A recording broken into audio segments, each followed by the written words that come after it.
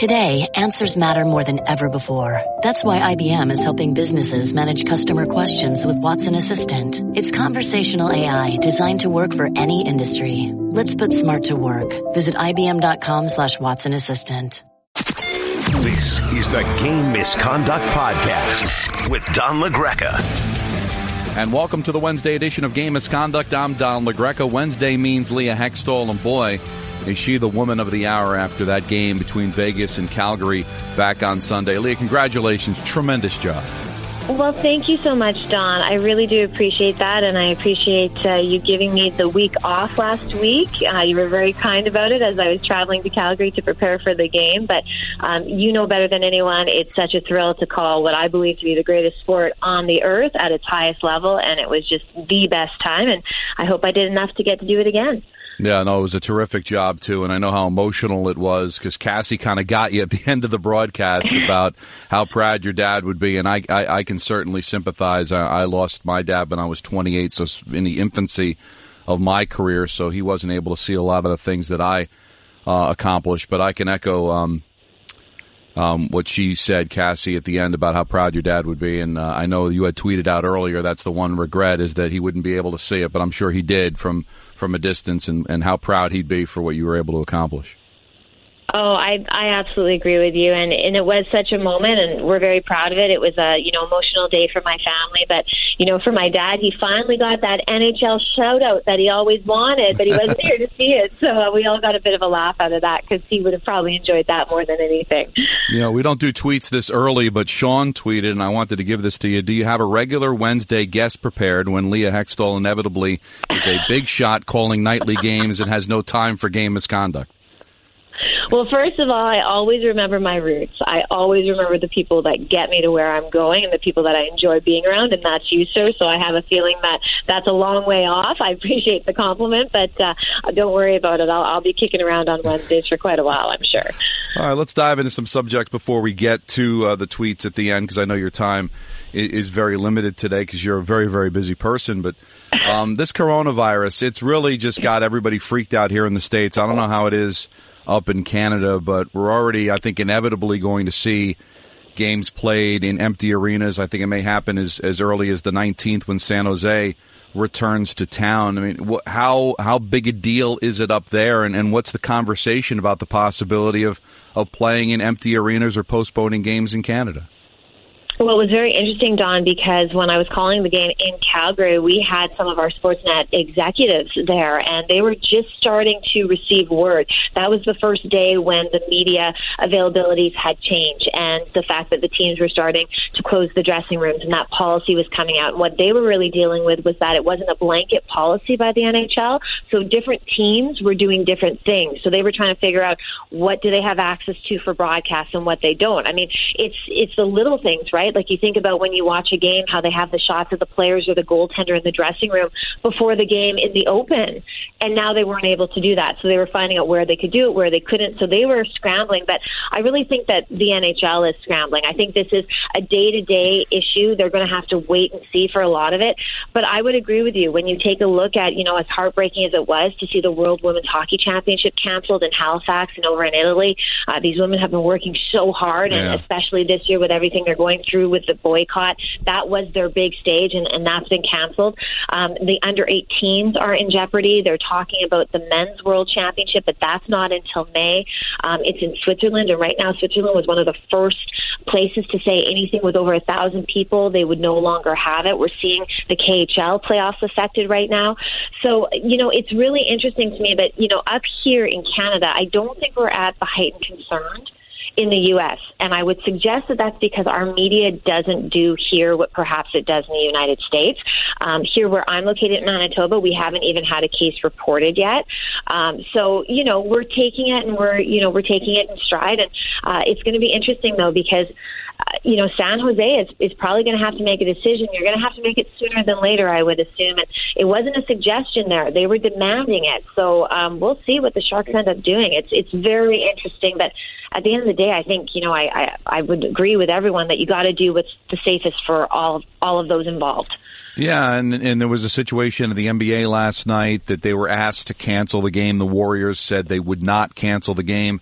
The Columbus Blue Jackets are in Ohio, where it's been strongly suggested by their governor not to play games, and the Blue Jackets said they're going to play anyway. Obviously, under precaution, the Devils sent out an email before their game at the Rock last night about the different precautions you should take and how you shouldn't be in attendance if you're compromised or you're elderly. So I think everybody's kind of doing their own thing. But I think what you have to do, even though I do think that there's people, I might be leaning towards that it could be a little bit more media-driven, that it's blown out of proportion and all that. But, you know, the fact remains is that, at least in the NHL for our purposes, you know, canceling game and moving games are difficult to do, especially if these games have meaning for the playoffs. I just think it would just make sense for the Sharks, who might be up first here, to just play in an empty arena and then get the game on the record and kind of move on from there. I think we all have to make personal sacrifices, Leah, and I think that's the least that I guess the leagues can do if it just helps the situation, rather than fight it and argue it and say it's overblown. If your county or your district or your province says that it's best you play in an empty arena, I just think it makes sense for these leagues to just abide.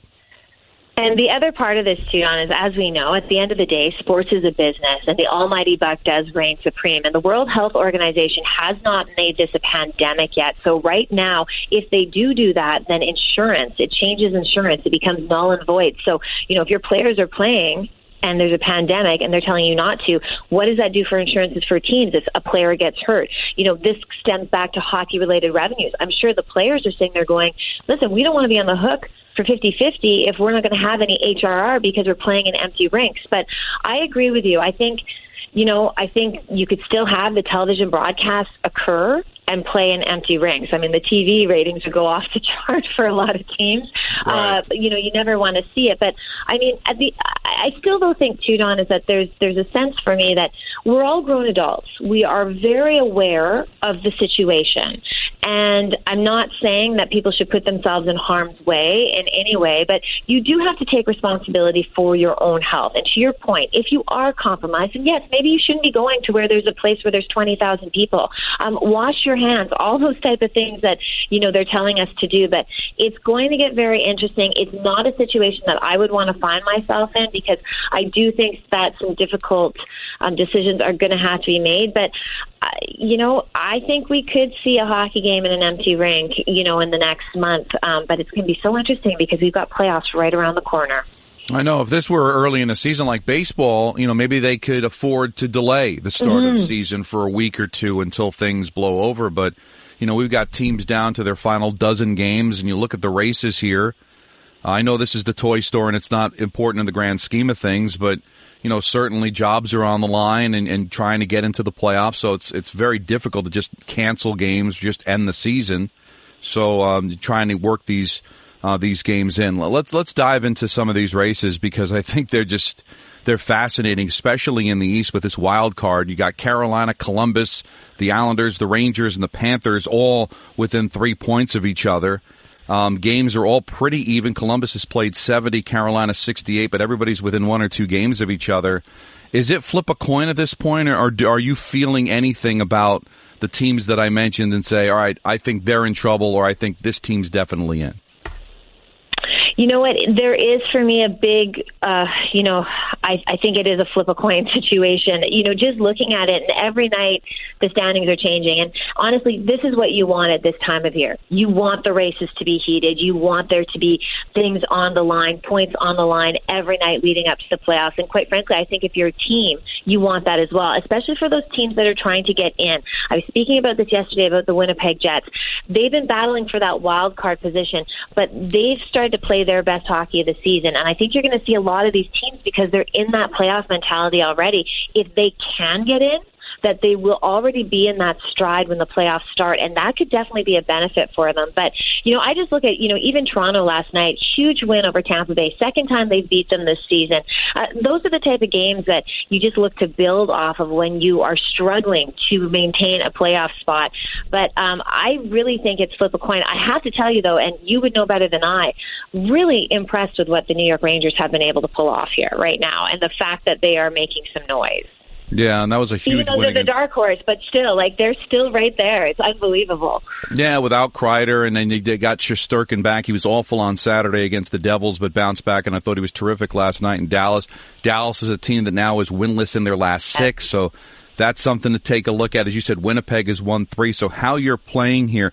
And I don't know if you're a big fan of goal differential. I remember Neil Smith told me years ago when I did a show with him when they instituted the shootout, he's like, take a look at goal differential. That's a great way to determine how good a team is. And of the teams that we mentioned, you know, the Rangers are a plus 13, Carolina's a plus 29, Columbus minus 7, you know, so you look at those, and maybe that is an indicator that when we finally get to game 82, the teams that have that massive plus goal differential might be the ones that kind of float to the top here. Well, it's, you know, at the end of the day, you have to outscore your opponent to win, right? So you want to make sure that you are putting the puck in the net. But it is a good point. I mean, because if you are being able to put up the offense and, more importantly, holding the other team down, that would suggest that you're playing that complete game. Now, in the West, you brought up Winnipeg, 3 in a row, plus 11 goal differential. Big win for Vancouver last night in the shootout over the Islanders. Yeah. Nashville has gotten hot with 3 in a row. Minnesota's won 7 of their last 10. I think Arizona's kind of sunk. I mean, they played 70 games. They're 4 points off the pace, but they're still mathematically alive. Who are you feeling good about out there? Well, I am feeling good about Winnipeg right now, and it's not a home bias, but it's just because they're finally healthy. I mean, Don, this is the team, the lineup. They've had so many injuries this season. They're in the top 5 of games lost to injury, and they're finally healthy besides Brian Little, who will not return this season. Even Mark Letestu, who had a heart issue at the beginning of the season, and they didn't think they would see him, they have assigned him to the American League for a conditioning stint. So they're almost going to have their full complement. And with the way that Connor Hellebuyck is playing, I mean, if this guy isn't a Vezina nominee, I don't know who should be. The goaltending has been just dynamite, and they're feeling it right now. You see Adam Lowry come back from missing 20 games with an upper body injury, and what does he do? Massive hits and gets in a fight in the first period. This team knows that they need to set the tone, and they're engaged right now. And I think about Nashville as the same way. You know, I got to see Vegas and Calgary the other night, and Vegas looks really good. I mean, I know that they were shut out in Winnipeg 4-0 on Friday, but the last 2 games they've played well. They don't give you a lot of room. It is unbelievable how quickly they turn around the puck. They are a really good-looking team right now. You know, so in that wild card race, it really is a crapshoot. I think it could be anyone, and I'm just, you know, honestly really impressed with Minnesota as well and the charge that they've made here, considering the deadline and what they did. Yeah, and good thing they were able to hold on to Parise, right? There was all these rumors that he was going to the Islanders, and he's been a goal-a-game guy here down the stretch too. So, yeah, I think Minnesota's going to make things very interesting outside of that 7-3 loss to Los Angeles. And that's what's crazy to me. You know, we talk a lot of tanking here in the U.S. because of the NBA and the NFL with the importance of the draft. The NHL looks like the no-tank league, right? I mean, Detroit's played well. Ottawa's played very well. The Devils have been good down the stretch. The Kings have won 6 in a row. So it doesn't look like these teams are really tanking for playoff for that first pick. They look like they just want to end the season strong. And the other part of that, too, Don, is I think it really does help the fact that the NHL changed the way the draft was done to the percentage. And even if you finish last, yes, do you have the greatest odds? You do. But as we've seen over the last couple of years, it doesn't guarantee you that you're going to get that first overall pick or even that second overall pick. So I think that does help it. But I also think, and Don, you've been around NHLers, you know these players. It just doesn't seem to be in their DNA to tank.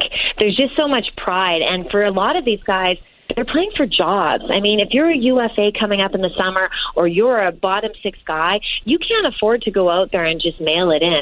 This is a very competitive league. There's tons of parity, and I don't think that the DNA of the players in the National Hockey League are made up to tank.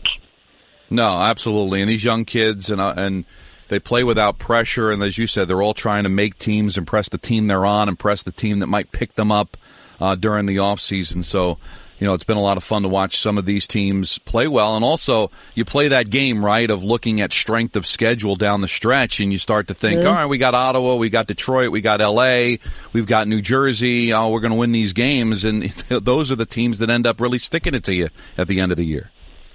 They do, and it was interesting because I was looking at some team schedules down the stretch, just to your point, to see what they still have coming up. I was looking at Pittsburgh, and they lost that 6th game, and then they've kind of won 2, lost 2, and then they get a win. And I was looking at Toronto's schedule, and they're in tough down the stretch. Like every team besides one they're playing is either chasing that wild card or already in that playoff spot. So it's going to be interesting to see, like, even the teams that are holding a playoff position in the division right now, if they stay there, because there's some really tight races right now. I think this last 13, 12 games are going to be just dynamite for fans more than anyone. All right, want to get a couple of tweets before you go? Absolutely. Okay, Dick says the Dallas Stars are struggling badly. What is holding them back, and where do you think they will finish in the playoffs? And I know you were high on them in the preseason, but they look lost right now. Yeah, they do. They absolutely do. And it's interesting to me because their head coach, even Rick Bowness, said that they're not preparing properly for games. And when you have a head coach say that, it's a weird comment because, as a coach, it's your job to have your team ready to play. So I'm not quite sure what that meant, and it confused me. But that's where, I look at it and I go, this team looks lost, and that's kind of a lost comment. So I'm not sure what's going on in Dallas because I was high on them. I am still high on them. They have the talent if they can just start getting it together to make all sorts of noise. But they're getting, they're 8 points back of Colorado now for second in the Central. So, and they have, they're only 4 points up for that divisional spot over teams like Winnipeg. So they've got to figure it out, and they got to figure it out real quick because, it's been a tough season in Dallas due to what happened with the head coaching change, and nobody saw that coming. But at the end of the day, they have so much talent, and they really shouldn't be, at this time of year, losing 6 straight games. And the thing, I did the pre and post for that last night, Leah. I didn't even notice Seguin. And the only reason I noticed Ben was because he got into a fight with Brendan Smith. And we all agree that they're pretty top-heavy to begin with. But if Ben and Seguin are shut down and you got Radulov out of the lineup because he had the flu, they just can't afford to have that happen. And, if their big guns aren't clicking, they're just not getting the secondary and tertiary scoring to support. And they got the 2 goals after it was already 4-0 in the third period. That's not enough. No, it's not, and you're absolutely correct that, they are top-heavy in Dallas, but, when you bring in a Pavelski, you hope that you can start getting that, secondary production, but they've had a lot of, it just kind of feels like the wheels have kind of fallen off, and that's not where you want to be. You want to be where a team like Philly is, where you're starting to peak at the exact right time and playing your best hockey of the season heading into the postseason. Now, speaking of which, that was an amazing game last night. Scoreless deep into the second period, but Boston gets the win on the road, so the 9-game winning streak is over. Just the 6th regulation loss for Philly at home. So Chris asks us, what's more likely, last night's Flyer-Bruins game a preview of the Eastern Conference Final, or the playoffs will take place in empty arenas? That's a good one. I'm going to say I don't think that's going to be the Eastern Conference Final, so I'll go with some empty arenas. Yeah, I don't. I'm still a big believer in Tampa. I really am. I think Tampa's going to show us something in the playoffs here, and I'm ready to see them kind of make a move. But I could be totally wrong. I would really enjoy seeing the Flyers and Bruins in the Eastern Conference Final. I think that would be a great, great matchup. Yeah, that'd be good. And Tampa's only won 3 of their last 10, losing last night to Toronto, as we were talking about. I know you got to run. Again, congratulations on Sunday. Looking forward to seeing you do it even more often. And also, great job by everybody, too, but not only for Sportsnet, but NBC Sportsnet for International Women's Day. I think everybody just did a terrific job. They did. It was exciting to see it done south of the border as well, and congrats to Kate Scott, who called the game down there. And, hopefully it doesn't have to be on International Women's Day. Hopefully it just becomes the norm. All right, have fun. We'll talk to you next week. All right, John, thanks for the time. Bye-bye. All right, that's Leah Hextall. Joins us every Wednesday. Get a perspective from north of the border on what's happening up in Canada. And as we get closer and closer to the start of the playoffs, I had a few more tweets, but she had to run. She only had a very limited time to give us. So I wanted to get a few more tweets in before we say goodbye. Richard says, question, Captain Mika, agree that it's not if... Then when, if the Rangers make the playoffs, end of the regular season, otherwise before September training camp? This is a very interesting question because after the 5-goal game, I got a lot of tweets from people, a lot of calls on the Michael Kay Show. Mika for captain, Mika for captain.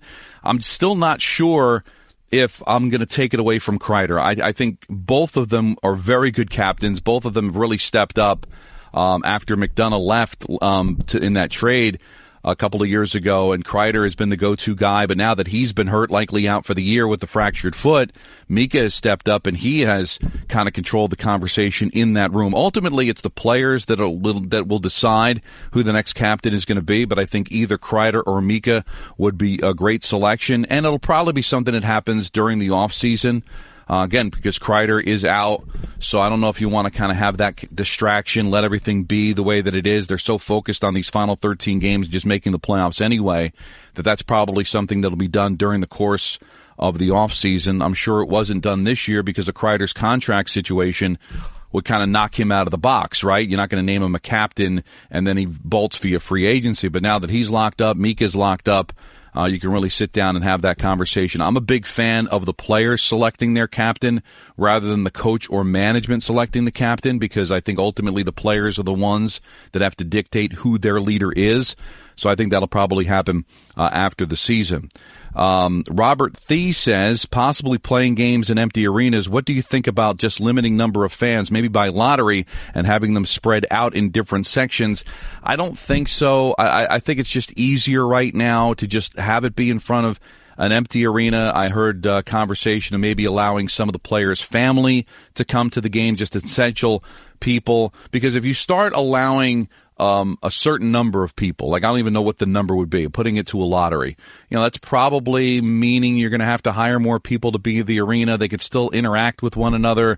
It's probably better to go full bore and just have it be completely empty of fans. Even the family situation kind of makes it interesting too, because I'm sure they're not going to spread out. They're all going to sit in the same section. Can they infect each other? It's such a weird thing, but just every day there's new information. Every day the panic seems to be amped up to the nth degree. When you think it's over, there's even more, and we're still early enough in March where we're not really close to the weather warming up and when some of these viruses kind of slow down. So I think it's inevitable that it's going to happen. It's just a matter of what sport does it first. For our purposes, it looks like it's going to be the Sharks on the 19th, but that's still a week away. So we still have a lot of conversation before we get to that point. Dan asks, hey, Don, haven't heard Doc Emmerich call a game in a while. Did I miss something? Is he still with NBC Sportsnet? Yes, he is still with NBC Sportsnet. He was supposed to call the Rangers Flyers a couple of weeks ago, but it I think got the flu or got sick, so Kenny had to slide over and do it, and that's why I was able to do it on the radio side. But he has limited his schedule quite a bit over the last few years, so he's not doing like every Wednesday game, every Saturday game, so he's kind of scaled it back to begin with. But no, he is still there, and he was supposed to call again that game, the Rangers and the Flyers game, I think about a week and a half ago, but he was feeling ill, so he didn't call it. But everything is fine as far as I know with Doc. Ryan says, after a year full of surprises with the Rangers, which one do you guys think has the biggest impact so far? For me, I think it's Ryan Lindgren and Adam Fox, especially roles on the blue line. I agree with you. I mean, you could talk about Panarin being this good, Mika Zibanejad stepping up. Last night he scored 40 goals in 56 games, because remember, he missed 13 games with a head injury earlier this year. That's the fastest any Ranger has gotten to 40 goals. So that's pretty incredible, the kind of season that he's having. And, of course, Panarin's been crazy, just the 9th Ranger ever to have more than 60 assists in one season and the first left winger ever to do it. And Kakko had a couple of goals last night, so he's getting warm right when they really need him. But I think you're right, Ryan, when you look at the way the game is built and the way that you need your blue line to not only contribute defensively but offensively. The Rangers have more points and goals by defensemen than any team in the NHL. Lindgren and Fox, especially Fox, are a part of that. So I don't think anybody expected these two players to play at the level that they're playing right now, and then the expectations are going to be through the roof, because you know what? They're going to be even better next year, and you're talking about a possible Norris Trophy winner in Fox. You really are, and Lindgren being just a stud for the next decade. And D'Angelo is still a terrific player as well on the blue line, so they're set. And so I think that's where the surprises really have come. I think you got to really be phenomenally impressed with the way that they've played. Troy says, if we get Boston, Tampa in the playoffs, will it be the most compelling matchup of the year? We did touch on that yesterday. I wanted to give a little bit more thought on it because, listen, we can have a first-round matchup between Calgary and Edmonton. When was the last time we saw the Battle of Alberta, right? I think that would be just a terrific, terrific matchup. So that kind of jumps at me as what would be a terrific matchup. But, yeah, I mean, obviously Tampa and Boston kind of fall into that. Boy, it's a shame that that's our second-round matchup when it should be a conference final matchup. So, yeah, for sure. That would be a terrific matchup, but to say that it would be the matchup of the playoffs, I'm not really sure about that. And I think a rematch of Blues-Bruins in the Stanley Cup Final, the way those two teams are playing, both the best in their respective conferences, would be a terrific matchup as well, to just be able to see that maybe rivalry build as they would meet again in the Stanley Cup Final. Well, let's go over the schedule. There are 5 games tonight. Rangers and the Avalanche. This is a tough spot for the Rangers, right? Second of back-to-backs. Avalanche haven't played, so they're waiting for their opponent. You know, Rangers got into Denver very late. For people that travel, the airport's like 45 minutes to an hour outside of town, so they probably didn't get into their beds until probably like 3 o'clock in the morning. Now have to play one of the best teams in the NHL. But the Rangers have surprised quite a bit in these types of situations, so I wouldn't put a sheet over the Rangers just yet, but that's a tough spot. Then the Rangers will get a couple of days off leading into their game against Arizona to conclude the road trip. The Sharks and the Blackhawks, a slim possibility of making the playoffs, so this is a must-win for them. Jets and Oilers, to me, is the game of the night at 9 o'clock, as the Jets right now still on the outside looking in, but looking for their 4th consecutive win. The Oilers are 3 points back of Vegas for first place in the Pacific Division, but they have a game in hand, and it's this one, so they can close the gap. Blues and the Ducks have been pesky, but it's the second of back-to-backs for the Anaheim Ducks, who had to play last night at home against the Senators, so that's a good spot for the Blues. And then the Senators, again, the second of back-to-backs against the Kings, looking for their 7th consecutive win, which is just unbelievable. Again, thank you and congratulations to Leah Hextall on what she was able to accomplish on Sunday, so we'll talk to her again coming up next Wednesday. All right, Friday's always a big day preview, another huge weekend in the NHL. We'll have our top 5. Want to get in touch with me at Don LaGreca, hashtag Game Misconduct. Thanks again to Leah Hextall. Thanks for everybody listening. Back with you again on Friday. This was the Wednesday edition of Game Misconduct. Thanks for listening to the Game Misconduct Podcast. Looking for more Don LaGreca? Hear him on the Michael Kay Show weekdays from 3 to 7 p.m. on 98.7 ESPN in New York and worldwide on the ESPN app. And don't forget to subscribe to the Game Misconduct Podcast wherever you get your podcasts.